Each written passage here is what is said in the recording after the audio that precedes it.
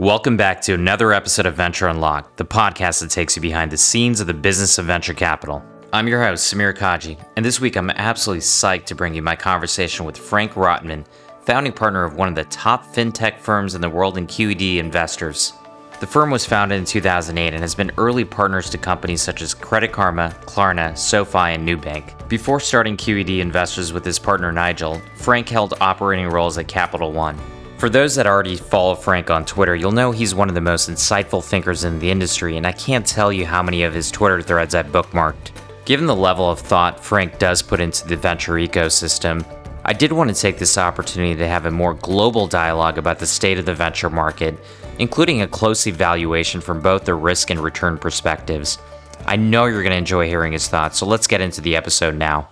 Frank, it's so good to have you on the show. Thanks for joining us today. Glad to be here. So I've been really excited to have this conversation for a number of reasons, not just because you're a reformed banker like myself, but also because you're one of the most thoughtful people in the industry, both through what I've seen in written content, your famous tweet threads, and even some of the podcasts you've done. I thought the one with Keith Rabois was excellent. And of course, that's all just been reinforced through the conversations you and I have had. And today we're going to do something different. We're going to actually take a zoomed out view of the market right now. There's so many conflicting data points. But before we go there, let's get into your background a little bit. You started QED with your partner back in 2008 when fintech was in its infancy. But tell us how that all started, going back to your days as a banker. Yeah, so Nigel Morris and myself have a shared work history in that we've worked together for 28 years now. So he is the only constant in my adult life. And I wouldn't feel good if he didn't call me and tuck me in every evening. So the two of us have worked together a really long time. And we started back at the precursor to what became Capital One. It was a small regional bank called Signet Bank. And Rich and Nigel were hired away from a consulting firm to out the credit card division into what eventually became the IPO and spin out of Capital One. And I was part of that early story. So I joined, Signet Bank back in 1993 and spent a lot of time with Nigel in the early days trying to figure things out. Helped spin out the company, and then spent another, 10 to 12 years there, just really building businesses that the company needed from scratch or fixing some of the big businesses when they were broken. Spent a lot of time on the risk side of things. I was the first chief credit officer of the company before there even was a title chief credit officer, just trying to figure things out. And, Nigel and I have solved a lot of problems together, and arguably Capital One was one of the first fintechs, a fintech of the 1990s. When we spun out from a bank to be independent in the markets and used securitization and, other vehicles for funding the company, which is how a lot of the companies today, are separating themselves from banks, not necessarily becoming banks.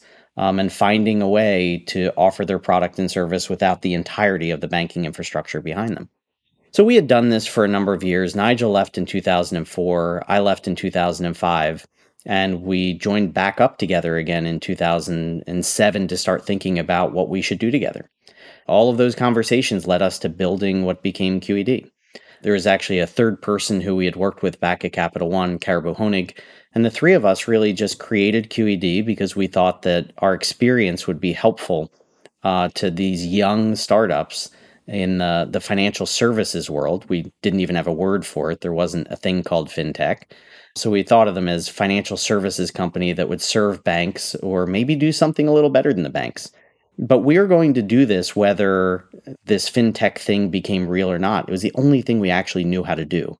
And, in retrospect, we got lucky because this fintech thing became real. So much has changed since then. And I remember back in 2008, not only were we smack dab in the beginning of the global financial crises, but within financial services, we had seen so much upheaval with Lehman, with Bear Stearns. And I think in 2008, less than $100 million being put into these companies. I think last quarter, fintech companies raised somewhere in the order of $30 billion.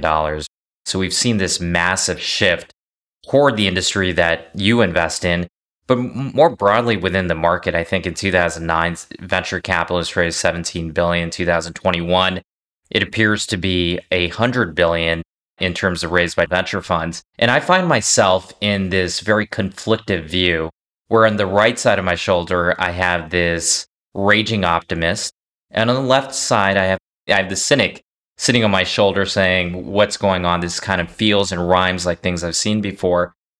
We're going to do a deep dive into the marketplace, but what's your current assessment of the market right now? How do you view it within the partnership at QED? Yeah, I wish that there were a single answer here. Just like you have two shoulders and you have two opinions, like depending on which first principles you start with and how you see things playing out, you come to very different conclusions. So there actually is a bear case and there is a bull case for what's happening in the market. It's easy to stare at the facts, right? You can look at how much money is flowing into the private markets. You can look at the valuations. You can look at the multiples that are being paid on any relative basis, whether it's revenue or earnings, if there even are earnings in the private markets. And all of these numbers are heading in one direction, and it's a really steep path, right? I mean, the multiples are exploding, the amount of money coming in is exploding, and it's causing a little bit of chaos. And I think it also starts with the fact that the asset class that the money is pouring into is actually a relatively small asset class, and a lot of people lose sight of that.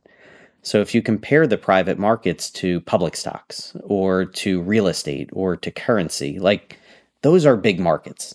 The private tech investment VC space, like if you keep narrowing it into, this space that we're talking about, it's actually been a relatively small asset class for a long time.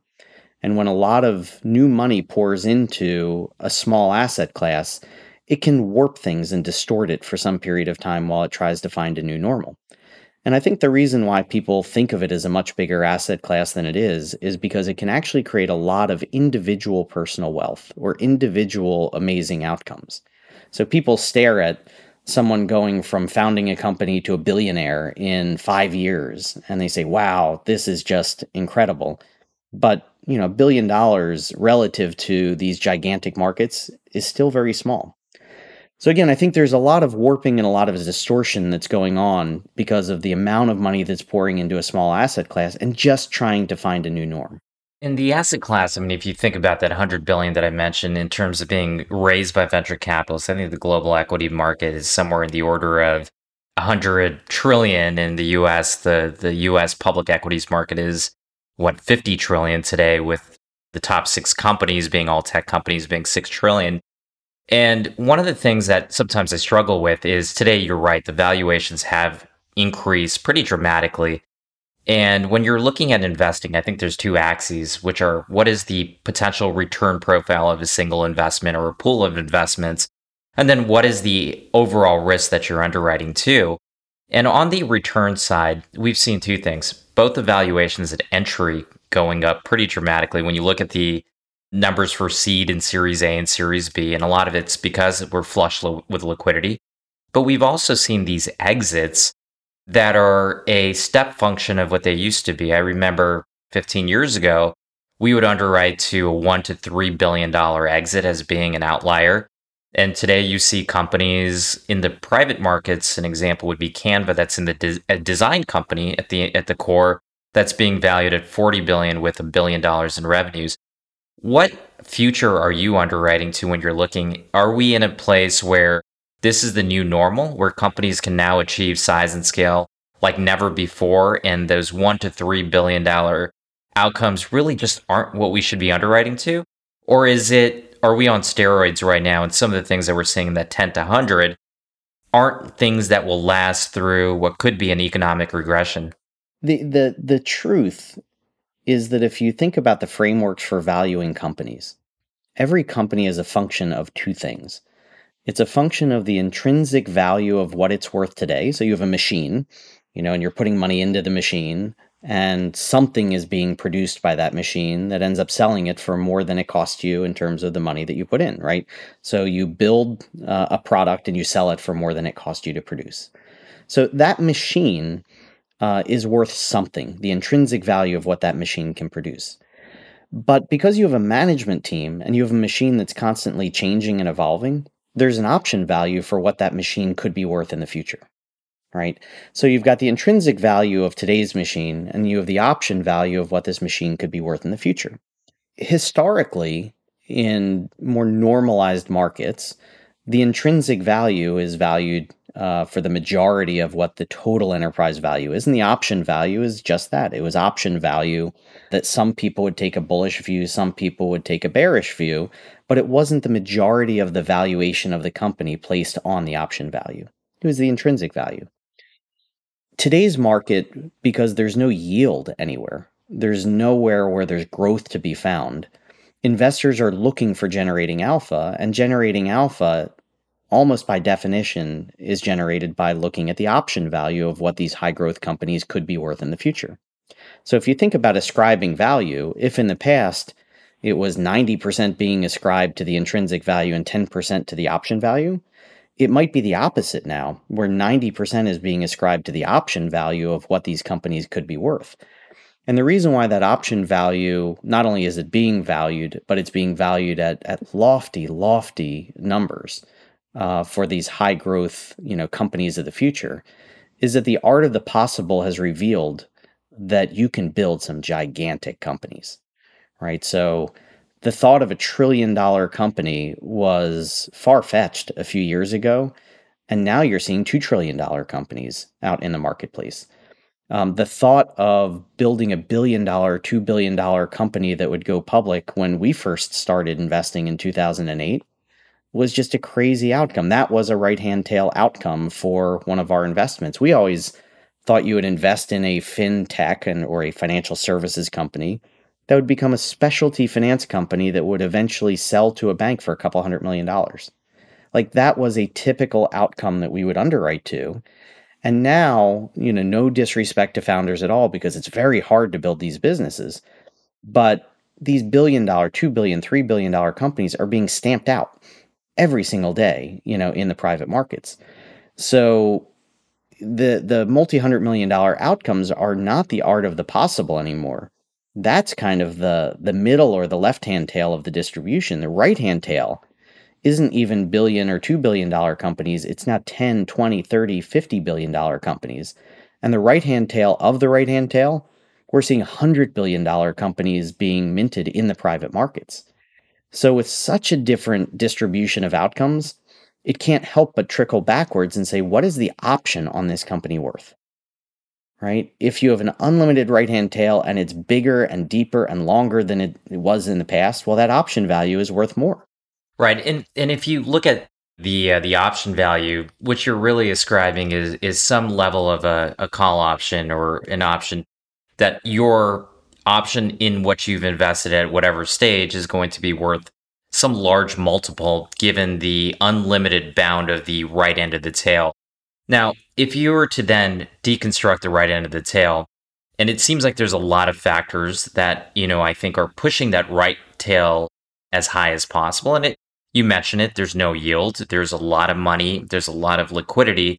How much do you ascribe to those factors that are more systemic and really related to the entire financial industry versus technology right now has matured to a point with distribution, with the ability for companies to scale across geographies where even if the markets do recede a little bit, these companies can still reach those type of revenue numbers and multiples. How would you break that down between systemic, global, and what is actually happening within technology?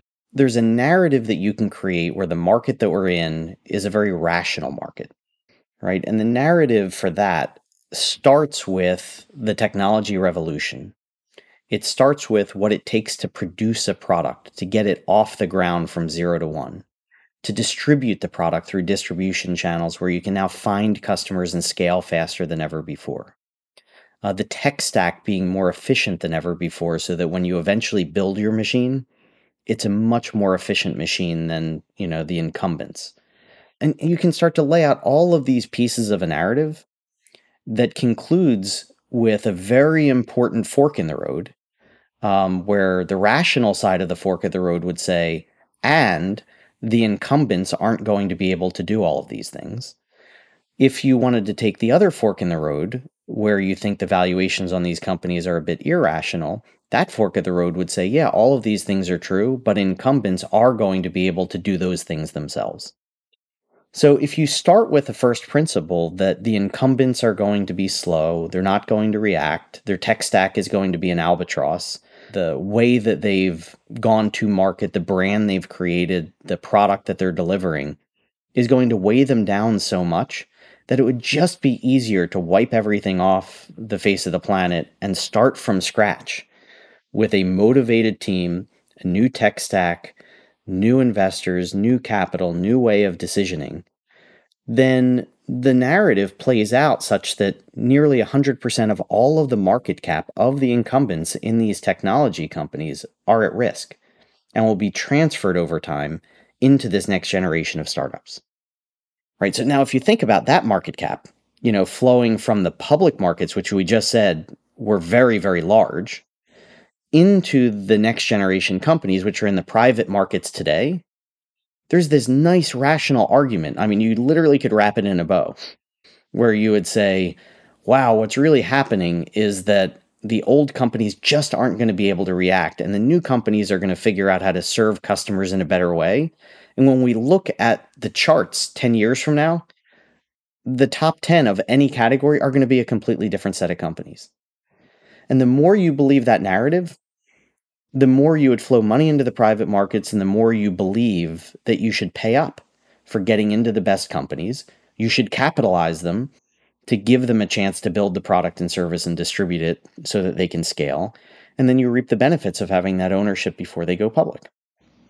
So I'll pause there for a second because your question, I think, is a very good one. But that narrative, I'm curious if you've heard that before, if it's resonating with you. But if you wanted to wrap it in a bow, that would be kind of the bullish case narrative. I think it is the bullish case narrative, and you've struck on a few things that I find that are quite interesting to highlight. So the first thing, obviously, we talked about the size of the global equities market relative to the private markets. The private markets are quite small, and let's say 500 billion gets put into venture-backed companies through the course of 2021. If you believe that these are the new incumbents of the future, that is actually a small amount of capital going into those type of companies. And you and I worked in industries that seem ripe for that type of disruption. Within the banking sector, I think globally, publicly traded banks are collectively valued at $8 trillion. And if you look at a timestamp that's maybe 5, 10, 15, 20 years from now, what is that top 10 bank list look like, and who are the new generation of incumbents, and what is their value cap? Now, there's the counter argument, which is that's all great, but you don't know what the time bound is for some of these companies to be able to displace some of these incumbents. And things like banks are actually well protected by regulations, and they're well protected by distribution. And therefore, how do you then underwrite that when you're looking at a business where you're making investment decisions right now, where there is some uncertainty over the next 2 to 5 years? We've been in a 14-year bull run, and some of the companies that you invest in right now may not be resilient enough to get to the point of displacing some of those large incumbents. Yeah, I mean, it is interesting, starting with what are the charts going to look like 10 years from now or 15 years from now. I think it's almost a narrative violation to say it's going to be the exact same players that are out there today.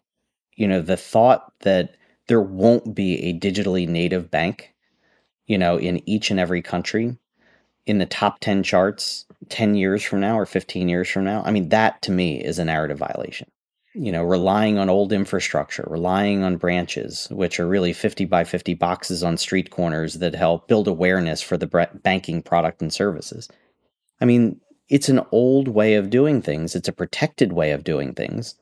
But again, the thought that one out of the top 10 in every country is a digitally native, digital first bank feels like that would be, in an over-under bet. Like I would take the over on that if you gave me a duration of 10 years. So if that's true, that means there are going to be some very large companies that are built in financial services that are going to replace some of the companies today. Now, as for making a decision on how you invest in these companies, the market is actually, this market with free-flowing capital is actually very helpful because it means that you don't have to get everything precise. You have to have the path right, you have to have the team right, you have to have the strategy right, but you don't have to have everything precisely laid out and, priced to perfection so that the team executes with no flaws. When you capitalize a company, the capital actually attracts the talent that then turns the narrative into reality. The capital gives you time to actually make things happen. So you can tell this amazing story and say, look, we want to be this great digital bank. We actually are eventually going to buy a bank charter. We're going to, find a way with the regulators to get one. We are going to be a multi-product company, and we are going to start with product X as our wedge. Well, in a world where there isn't a lot of capital, you need to make progress on that wedge. You need to make sure you deliver against it. You need to make sure that you scale enough so that when you raise your hand when you're almost out of capital for more capital, some new investor would come in and say, I see what you've done. I believe the story. Here's some more capital to play out the next part of the story. With the amount of capital that's coming in, we're allowing these companies to turn over multiple cards or have enough capital that they can hire the people that they need to will into existence a lot of the functionality that they need to make it true. Doesn't mean they're all going to succeed, but it de-risks the business a significant amount because you can bring the people in and you buy time for these companies to actually figure things out. So you're no longer bound by duration. You mentioned and you touched on the axis of risk and de-risking and having cards turned over between rounds. I want to get into that because as an ex-banker, I like to underwrite to risk and thinking about some of the things that are happening. But I also want to, before we go there and thinking about sort of the bull case, underwriting to the art of possible and what we may see in the future, is this notion that the technology markets have matured pretty significantly. And I think that started with things like AWS and the iPhone and really allowing for technology to be developed cheaper and proliferating at such size and scale that we had never seen before. And that does not rhyme with anything we've seen outside of maybe the prior industrial revolutions, where we saw periods of incredibly strong growth and innovation. And I think that's where we are. But on the other hand, we've also seen the maturation of the financial markets, where historically we were very much a cottage industry, and most people would underwrite in venture 30 to 40 billion was sort of the cap that could be raised to really achieve the type of returns. I think that's been blown out of the water.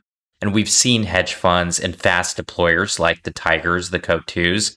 We saw Sequoia announce that they are moving to an evergreen. Big announcement. Yeah, exactly. So I'd love to get your thoughts on the maturation of the financial markets as it relates to investing in technology companies. And maybe you can touch on your view of the Sequoia announcement. Yeah, I'm still digesting the Sequoia announcement because I think you'll only know how smart it is 10 years from now. But there are some very, very smart people at the helm, who believe this is the right answer, going down the path of an RIA, being able to hold public stocks, having basically an unlimited duration on investing and helping companies. On the surface, it sounds fantastic, but the devil is always in the details, and there are negatives to structures like that as well. So I still need to digest it. The market will need 10 years to digest it to figure out if this is really working or not working. But the maturation, I think, is very important because the asset class is changing out from under us as we're watching it. And for people who want to use their old playbook in the market as it's kind of evolving. And by the way, like this evolution, it's not like it takes place over 10 years or has taken place over 10 years. It's accelerated so much that the VC market of a year ago doesn't even resemble what it resembles today. And 2 years ago, that was the Stone Ages, right? So things have just accelerated. And if you're not watching what's happening, then you're actually fairly blind. And a lot of the venture firms that are out there today need to reinvent who they are and how they play in this world of capital flowing into the space with very different players and very different value propositions. The industry that we're in is what you can think of as a see, analyze, win industry, right? 3 major components. And if you compare and contrast the private markets to the public markets, they're very, very different in all 3 of those dimensions. Right. So in the public markets, you can see everything. right? I mean, like there literally are ticker symbols where they want to be found. So they tell you who they are. You can see every company that's out there. From an analysis standpoint, everyone has an equal playing field in terms of the data that they have available to them in the public markets. Now, you can supplement it with other data sources, and a lot of, players out there that are very smart try to find other sources of signal. But the reality is, I mean, there's a lot of data out there that's published by companies on how the companies are doing with earnings calls and ways of questioning. It's a fairly level playing field. And then win, it's just about hitting bid ask, right? Like that's all there is to win. You have to look at it and say, am I willing to pay the price? This is the price for me to play. Compare that to the private markets, where there's so much activity out there that, I mean, just seeing everything that you would want to see is impossible for any firm at the size of the firms today. So that's very important because the size of firm could be changing to really take advantage of market position of some of the firms to see more deals that are out there. But if I think about fintech as an example, back in 2008, it wasn't exactly a popular time for fintech startups. The global crisis and other issues were causing people to worry about bigger things. But I can say that I was able to see domestically and even internationally most of the interesting deals, if not all of the interesting deals that were out there. There just wasn't a lot going on. I think there was somewhere under $1 billion that was put to work in fintech globally back in 2008. So not a surprise. And we're on pace to do 100 billion this year, right? Globally in fintech. And you just think about the sheer number of companies that are out there. I mean, we've grown from just a small cottage, shop to 17 investment professionals investing globally. And even then, we only cover certain geographies, and we barely see, a fraction of the deals that are out there. Some geographies we see a lot more than others. And in the US, it's getting to a point where, new companies are being minted that I've just never heard of. I mean, it seems to be a daily occurrence. So there's just so much activity that on the C side, you can't see them all. From an analysis standpoint, the speed in the industry has picked up such that analysis almost has to take place by having a prepared mind, not when data rooms open up. And I think I've been quoted in some articles recently. I think one came out today in Vice, where it was really talking about how we had a deal that we had been talking to the company for a long time. The data room opened up, and I mean, it was crazy how fast things moved, and we got a call where they told us we had 2 hours to make a decision on whether we wanted in on a $20 million check. Right? Like these are big checks for, very, very quick timelines. So analysis needs to take place by, in some ways, generating your own signal and looking for what's happening in the market and having a prepared mind, which is very different than it was even 2 years ago, where you could take a month. You could take 6 weeks to actually do your work and dig into companies and get to know them, get to know what was happening at a very deep level. And then winning. Like winning is not trivial. Winning used to be about a relationship that you built during the diligence process. It used to be about your track record as an investor and ability to help the company kink the curve on outcomes. It was about the uniqueness that you brought to the table. And, I can speak personally. Again, when we first started in 2008, we were a unique beast. There weren't a lot of firms that actually cared at all about fintech. So winning was about having someone at your side who actually understood you, who understood your company and really could help kink the curve on outcomes. But now winning is really difficult, especially when you have some of these new players coming in where they literally are just inexpensive capital and they won't disrupt anything else. They don't want anything to do with the company from a governance standpoint. They just want to give you money and have you get back to work. So when you compare and contrast kind of see, analyze, win in public markets and private markets, what a lot of venture investors have to think about is that there is a lot of money pouring in that's now chasing what I would call qualified beta. Right. So instead of just chasing alpha, which is about, look, let's take the 10,000 interesting companies and distill it down to like the fraction of that we would be interested in because we think that this fraction is the right-hand tail distribution. A lot of the money that's pouring in is saying, look, if it's easier to create companies than ever before, if it is an unlimited right-hand tail distribution, if you can put small amounts of money to work while the companies are small, and then have an option value through pro rata on writing bigger checks as the company gets big, then we should be playing beta, not playing alpha. So in some ways, some of these giant funds are coming in and saying, look, if we can just put quantum of money to work, that's better than seeking alpha on a smaller number of deals. And if I can put quantum of money to work and I can do qualified beta, which means almost a Morningstar strategy where you rate everything, 1 to 5 stars, and you knock out the 1 to 3 star companies and you really just play in the 4 to 5.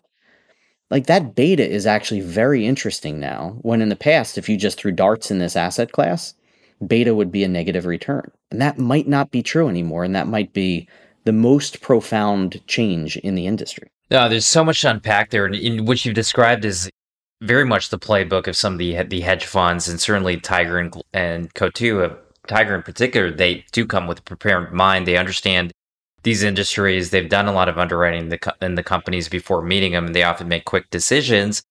And they've taken the approach, let's deploy a lot of money into companies in the initial check. We will get out of the way. We are not value add. We are speed and price. And the ones that do break out and start to de-risk themselves as those cards overturn, we are going to plow more money into those companies, and we will comfortably, in their mind, underwrite to an 18% a net return on the assets that they're managing.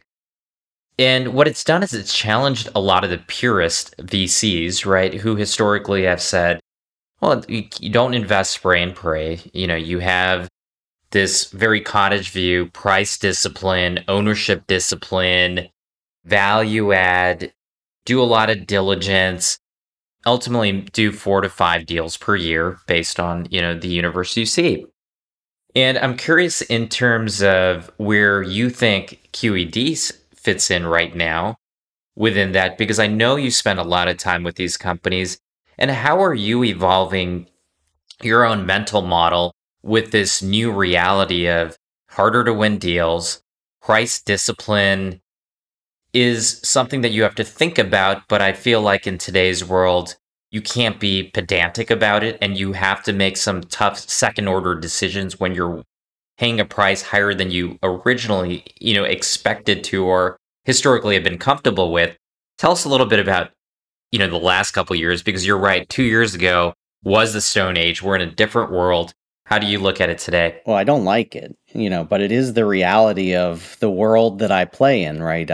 You're seeing a number of people retire, and, there are great reasons for, these amazing investors to retire.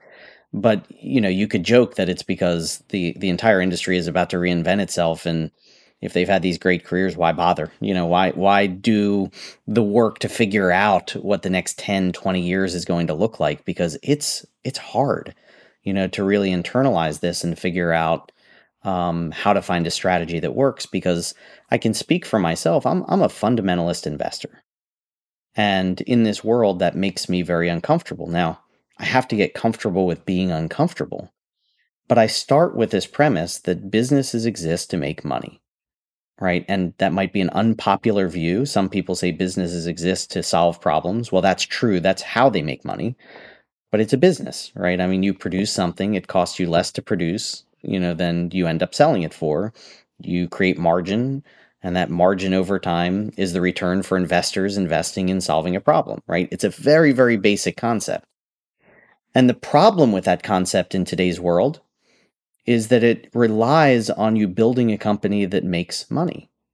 And the distance between when you invest today and when a company makes money, it just seems like there's an ocean, in between where these companies start and where they need to get to. And I think the valuation relative to all of the traditional metrics have just been completely disconnected. So they're not even loosely connected anymore. They are completely untethered. And if you think about the historical correlation, if you look at the public markets over the 100 and some odd years, 150 years of public markets being in existence, there's a 95+% correlation between earnings per share and share price, right? So companies that make more money are worth more money, right? And that's a statement around the intrinsic value of these companies. And, if they are good earnings machines, they are worth more. And if it's a durable earnings machine with high margins, you might pay a little bit more for that. If it's a less durable company, you'll pay a little bit less. But when earnings per share go up, the price per share goes up, right? The companies are worth more. So with everything being untethered, it's really, really difficult to stomach, paying some of the prices so early in a company's life when they still have so much to figure out. So to put this in perspective, I looked this up, and it's a pretty interesting statistic. If companies want to grow up to become what I'll put in air quotes, real companies, let's just take an artificial line in the sand at the Fortune 1000. Right. So let's look at the Fortune 1000 companies in the United States. And again, it's an artificial line that we're drawing, but let's just call those companies real companies. The bottom company in the Fortune 1000 is bringing in 1.8 billion of revenue a year. Right, 1.8 billion of revenue, and if you get to the Fortune 500, it's something like 4.5 or 5 billion of revenue. I don't know the exact number, but it's a big number. And we're now seeing companies that have $1 million of ARR being valued at $1 billion, $100 million, $1 billion. Like the disconnect is just striking, where 100 times ARR, 200 times ARR is not actually the exception anymore. You're starting to see it more and more frequently, which means it's not really the metric that the companies are being valued on. They're being valued for the option value of what they could create in the future. You're not actually looking at what they've produced. So, the uncomfortable part of me looks at the prices that you have to pay as an entry point, and you realize, you're investing when there's still so many unknowns in the company. They get to a billion, $2 billion, $3 billion valuation while there's still a lot to figure out. And in fact, some of these companies are going public while there's still a lot to figure out. And the public markets investors are actually understanding of this because there's no alpha anywhere else, no yield. So they're actually taking on risk in order to generate alpha by buying into half-proven business models, which really was not, the playbook of IPOs in the past.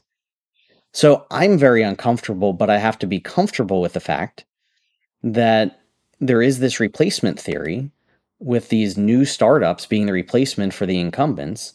And if you have the right teams and the right problem, you can size that, and not just through team and TAM, but through the quality of thinking, through the solution that they're proposing, working with them hand in hand to kind of will a company into existence that is going to connect the dots over time. But again, the uncomfortable part is, staring at these companies and saying, like, when are they actually going to get to 100 million of revenue, 200 million of revenue? And I think the whole narrative that we've been talking about, the 0 to 1 is easier than ever before, and maybe even 1 to 10 is easier than ever before. But for these companies to get to 100 million of revenue, 200 million of revenue, where you barely are starting to scratch the surface on these companies becoming, again, in air quotes, real companies, that's not necessarily easier than it's ever been before. It actually does take time. That's where I think there's a little bit of a disconnect in the market, if not a very big disconnect, is that the valuations are just way, way ahead of traction, and you have to be along for the ride as an investor. So all you can do is pick the right teams, the right problems. You can be there at their side. And what gives me comfort is that I'm an active investor and I get to actually write the story with them. If I were a passive investor just planting money with companies, then I'd be a lot more uncomfortable than I am. One thread I'd like to maybe even further pull on is just looking at where we are right now and understanding that, of course, in many cases, speed is an important determinant of winning a deal, whether it's the initial or even in cases where you have to rush to do a follow-on because a round has happened 6 to 12 months prior than what you expected it to, is thinking about, are there any shorthand inputs that you look at to help accelerate your own decision making, particularly maybe when the price or the ownership isn't within the normal parameters of what your model underwrites to? I am a conviction-based investor, not a team and TAM investor.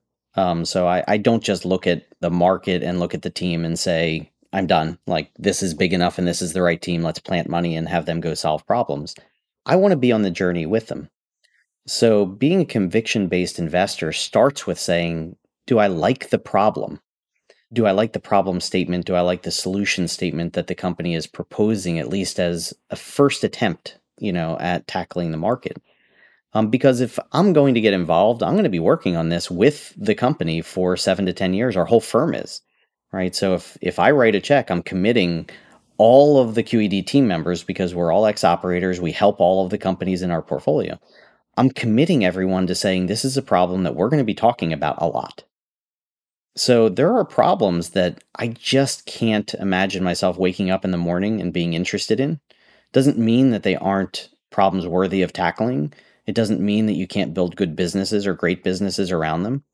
But if I'm not interested in waking up in the morning and thinking about that problem and trying to solve it, then I can't ever get to conviction. Same thing with the team. There's this personal relationship that historically I would build during diligence or over time. Now, that's being challenged right now with the speed dating that's going on in VC. For me personally, to get conviction, there has to be a personal connection there with the founding team. And the simple test that I use is I try to imagine the phone ringing and I'm really busy at my desk. Do I want to pick up if I know it's them? Right? And if I'm willing to drop everything that I'm working on because I'm excited about talking to the team, whether it's good news or bad news, that's a good sign.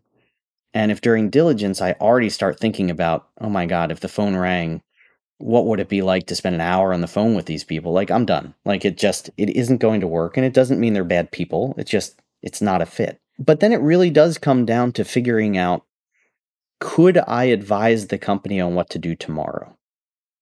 Right? Is there a path forward?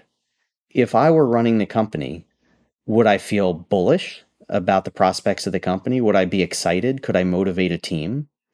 And the more answers that are yes, the more I become convicted. And once I gain that conviction, it's game over, because I can't stop thinking about the problem. I can't stop thinking about the team. And at that point, I'm just going to do what it takes to win. Now, I qualify that. There always is a point where it just gets so irrational that I can't help myself. I've said this on other podcasts, I affectionately have been referred to as the cheap bastard. Like, at some point, it just becomes irrational because you're an investor. You need to get a return on your investment. You need to make good risk-return trade-offs. Once you get to conviction, like, you really, really want to be leaning into those companies. It's a great mental model, and I'm glad you went through that. And we spent a lot of this conversation talking about the potential return of any investment, given the potential right tail. We haven't talked too much about risk, and going to risk, I feel like there's a lot of risk factors that exist in these type of markets. Of course, there's always an economic regression that could create and cause valuations, the capital markets to dry up. Some of the hedge funds not as investing as they do right now. There's more competition because more companies in the similar markets are getting funded. That requires more funding for each company. Oftentimes, you see companies raise rounds within 6 months of each other. Sometimes it's days of each other. We almost saw something that might cause the universe to implode, where I was watching a Series A almost close before the seed docs closed. So that almost happened, and if it did, I think the universe would have exploded.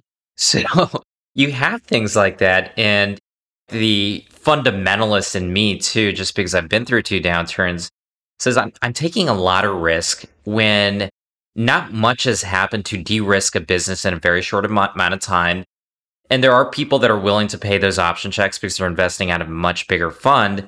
But as an investor, though, many of these companies I find, and correct me if this is something that you're not seeing, are getting a lot of capital very early when it's not completely clear that their business fundamentals have been figured out, where it's not clear where the business model is going to grow and scale to have a day where they can have great earnings per share and they're going to be a profitable company. And that sometimes scares me because when you get a lot of money at a high valuation, first you have to live up to that valuation over time. You have to grow into it. It creates a lot of stress and probably focus on spending money to grow. And if it's an incomplete business model, that can add a lot of risk from an investor standpoint, where you're pumping a lot of money into companies not to bridge to something, but they turn out to be piers, where at the end of the pier, there's an anchor pulling the entrepreneur into the ocean because they've taken out too much money at too high a valuation without enough learnings behind it. One way of thinking about this is the champagne and hangover problem. I talk to founders about this all the time, like getting a high valuation and a lot of money where you can look at your bank balance and feel great about your runway. Like that's the champagne. But the next day, now you have to get back to work and earn your way into it. That's the hangover, right? You now have set expectations at such a high level that you need to put that money to work in a way that de-risks the business and scales it such that it's more valuable at some point in the future than it is today. And I don't think founders who have kind of grown up in this environment realize what happens when markets seize, or what happens when there's a ripple effect that might come backwards from the public markets. Like we're seeing the SPAC performance be, absolutely abysmal. The IPO performance is rocky. Some are doing well, some aren't. But there could be a ripple effect if public markets valuations correct. It could ripple all the way back through the private markets. And unlike the public markets, where when price is correct, there's always a buyer. There are people who are looking at the pricing and saying, look, I'm a value investor. Like now this is a great value. I will buy that stock. And by and large, the companies that are public companies, when their stock is trading, they're already profitable. So they don't necessarily need their stock price to trade in order to stay in existence. Like they're already self-sustaining entities.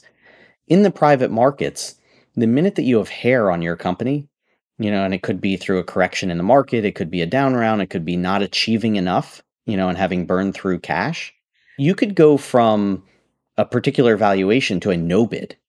It's not like just by correcting by 30% or 50% or even keeping a flat round would be a bargain for people. That's not how the venture world thinks. It's now a deal with an asterisk next to it. And when you have a deal with an asterisk next to it, it is more likely that the venture investor will move on to something else that's cleaner than try to convince themselves and then their partnership that this is now a bargain, because the general rule of thumb is there are no bargains. Like the best companies are the ones with no asterisks. So yes, there will be bargain hunters that will come, and yes, there is a whole play if there's a correction in the market for capital to come in and help companies, that have taken a correction. But for a lot of companies, that correction could be, the actual death blow, because they could end up in a no-bid situation. So the champagne that turns into a hangover could turn into a heck of a lot more than just a hangover. That's something that if you've seen markets correct, you actually understand more than what's happening in the market today, where things are just up and to the right, and it feels like you can do no wrong. It's interesting because we're sitting here 13 years into a bull run, and the vast majority of investors and entrepreneurs have actually never been through a downturn and have only seen up and to the right. And while we can't predict macro completely, and I think it's almost impossible to do with any level of accuracy, there are some storm clouds out there, and it's possible that interest rates rise, the Fed balance sheet decreases in size, sucks some liquidity out of the system, and we're sitting in a different place a year from now. And while some of that can be mitigated against, at the end of the day, what you're really looking to do is preserve upside while mitigating the risks that you can, which tend to be on the more micro level.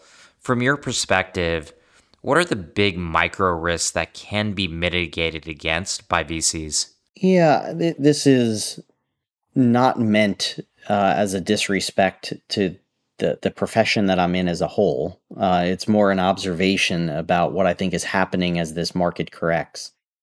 But there is a bit of laziness that's going on with team and TAM investors just planting money with companies or looking for the signal from someone doing a round and saying that they must have done the underwriting.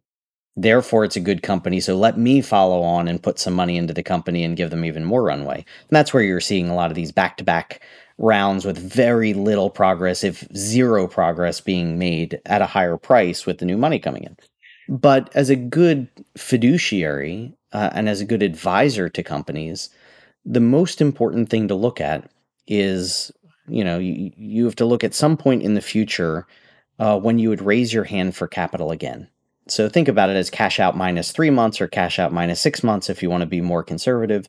And you actually want to look at what that company looks like, right? Not the company of today, but you want to really play out an operating plan, scenarios, understanding what happens if everything goes right, understanding what happens if things don't all go right, and staring at what that company looks like, cash out minus 6 months or cash out minus 3 months.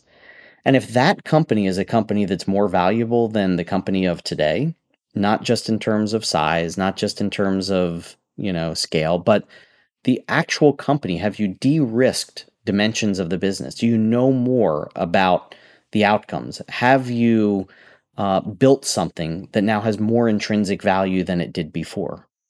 Then you have a plan that hopefully is growing faster than you're consuming capital, right? So you're accreting enterprise value faster than you're burning through capital. And, those are the healthiest companies. And, one of the things that makes me very bullish on the future is that if you look at companies when we first started funding companies in 2008, 2009, 2010, the best companies in our portfolio would grow by 2 to 2.5x year over year. Like those were the right-hand tail companies were growing at that pace. We're now seeing companies, especially at the very early stages, that are able to grow their customer base or whatever metric you use to talk about progress. Sometimes they're doubling between when we issue a term sheet and when we close the paperwork, right? We're seeing companies routinely grow by 5x year over year, right? And if you do the compounding math of the difference between 2x year over year and 5x year over year, even for just the first year or two of the company's growth, they're materially different companies. We had one company in Latin America, and people can probably guess which one it is that's doing quite well. For 2 years in a row, they grew by about 7x year over year. Now, just think about that. That company is 50 times the size of what it was in just 2 years. So if you can achieve results like that, because scaling is digital, it doesn't require as many people. You're able to onboard the customers if you can find them. You have marketing channels that now connect you to all the customers that you're looking for. There's a bunch of referrals that can happen if you have high NPS scores. Like that narrative of watching the right-hand tail companies grow at 7x year over year for multiple years should make you very bullish on some of the entry points if you end up with the right team and the right problem. And, it's why I think you ask me things that I look for in this market to make me comfortable. I like attacking problems where there already are revenue models attacking that problem where there are incumbents that are making money. So thing number one, there is a model out there that has scaled and is making money. If you pair that with a really crappy solution or NPS scores or customer treatment that still describes a broken problem, then I think you have the right to actually build a gigantic company and steal all of that market share. So I don't like when a founder comes to me and says, look at this great opportunity. I'm going to disrupt company X. And then you look at company X and you're like, they have like NPS scores of 80. Like customers are actually happy with the incumbent. Like why? What makes you think you can disrupt them? And they say, well, I can do this better. And I'm like, well, if the customers are already happy, like better might not be good enough. But if you can find products and services where you're describing a broken problem and the incumbent is making money with that broken solution, then you actually can attack the problem and have a pretty damn good shot at building a big company. I love that thought. And, we've talked about so many of these industries where actually NPS scores are actually quite low. In fact, the banking industry has some of the lowest NPS scores. And so are thought about a digitally native bank as really being one of the top 10, I think will happen. It's just a matter of, again, what is the time bound on it? This has been a lot of fun. And I feel like you and I could talk about this stuff for hours, and we haven't even delved into some of the things that I was thinking of. But I want to end with a fun little thought experiment for you. And I want to take your GP hat off for a second, thinking about the capital markets for a second, and put yourself in the shoes of an allocator. You're making a presentation to the a board of an endowment or the CIO on where you think the best places to place capital within the innovation sector are. And of course, there's so many playbooks: early stage, seed managers, there's the growth, high deployment, hedge funds. How would you construct your portfolio, and what would be your recommendation? So I am definitely a fan of balance, but balance is very different in today's market than, the traditional stocks and bonds and cash and a little bit going to esoterics and privates. The allocation that we've been used to for decades is the wrong allocation in today's market, given that there's no yield in bonds and there's very little alpha left in the public markets. You have to think about it very differently. So, in a world where inflation is kicking in, and I am of the belief that inflation is kicking in, and the reporting and the numbers are just they're hard, but they are wrong. Like inflation, I think is here, and I think will be pronounced for quite some period of time. But if you believe inflation is real and you believe that there's a lot of transference of enterprise value from incumbents to the private markets, and I am a believer in that narrative, then you would be allocating a lot of your money into privates. And a beta strategy makes a lot of sense as a big piece of your allocation, just trying to get exposure to kind of the qualified beta, trying to play a morning star type strategy like a Tiger or a Coatue is absolutely brilliant in today's market.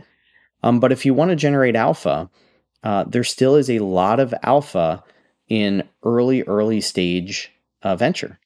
But the key is looking for non-consensus type investments. So going back to what venture capital was originally designed to do, which was to take ideas with a bunch of unknowns and figure out how to de-risk those unknowns, flip over cards one at a time and see if you're actually right and you have the ability to solve problems that other people haven't solved.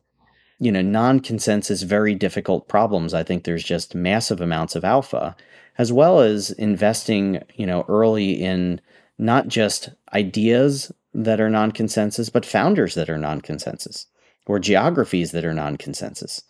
So, we at QED are looking at some geographies like Africa, as a place to go because there's a lot of alpha to be generated, in that market before, let's say, a lot of the other fintech investors get there.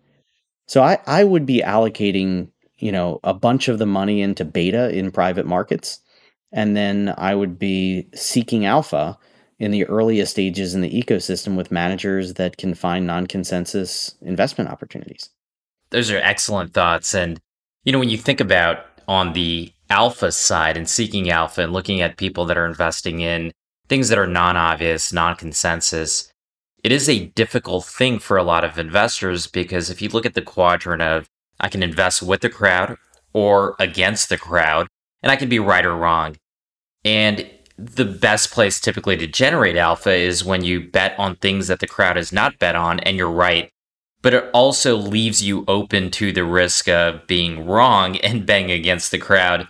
And a lot of people actually don't take those non-consensus bets because of the fear of being in that bottom right quadrant. And so, it's something that everyone talks about. I think it's harder to actually do in practice, particularly for a newer manager who is looking at the long term and not wanting to flame out too quickly. And so it is an interesting market. I mean, there's over 4,000 active venture funds right now that are along the spectrum. I'm excited to see it. This has been a really fun conversation as always. I'm looking forward to hopefully doing a part 2 at some point. But thanks again for joining us. It was great being here, and I will be back whenever you want me. Thanks so much for listening to another episode of Venture Unlocked. We really hope you enjoyed our conversation with Frank. To learn more about him or QED investors, be sure to go to ventureunlocked.substack.com for detailed notes on the show, as well as my ongoing commentary about the world of venture capital. Venture Unlocked is also available on iTunes or Spotify for download. And while you're there, please leave us a rating and a review, as it really helps us out. And don't forget to hit the subscribe button in order to get each and every Venture Unlocked episode as soon as it's released.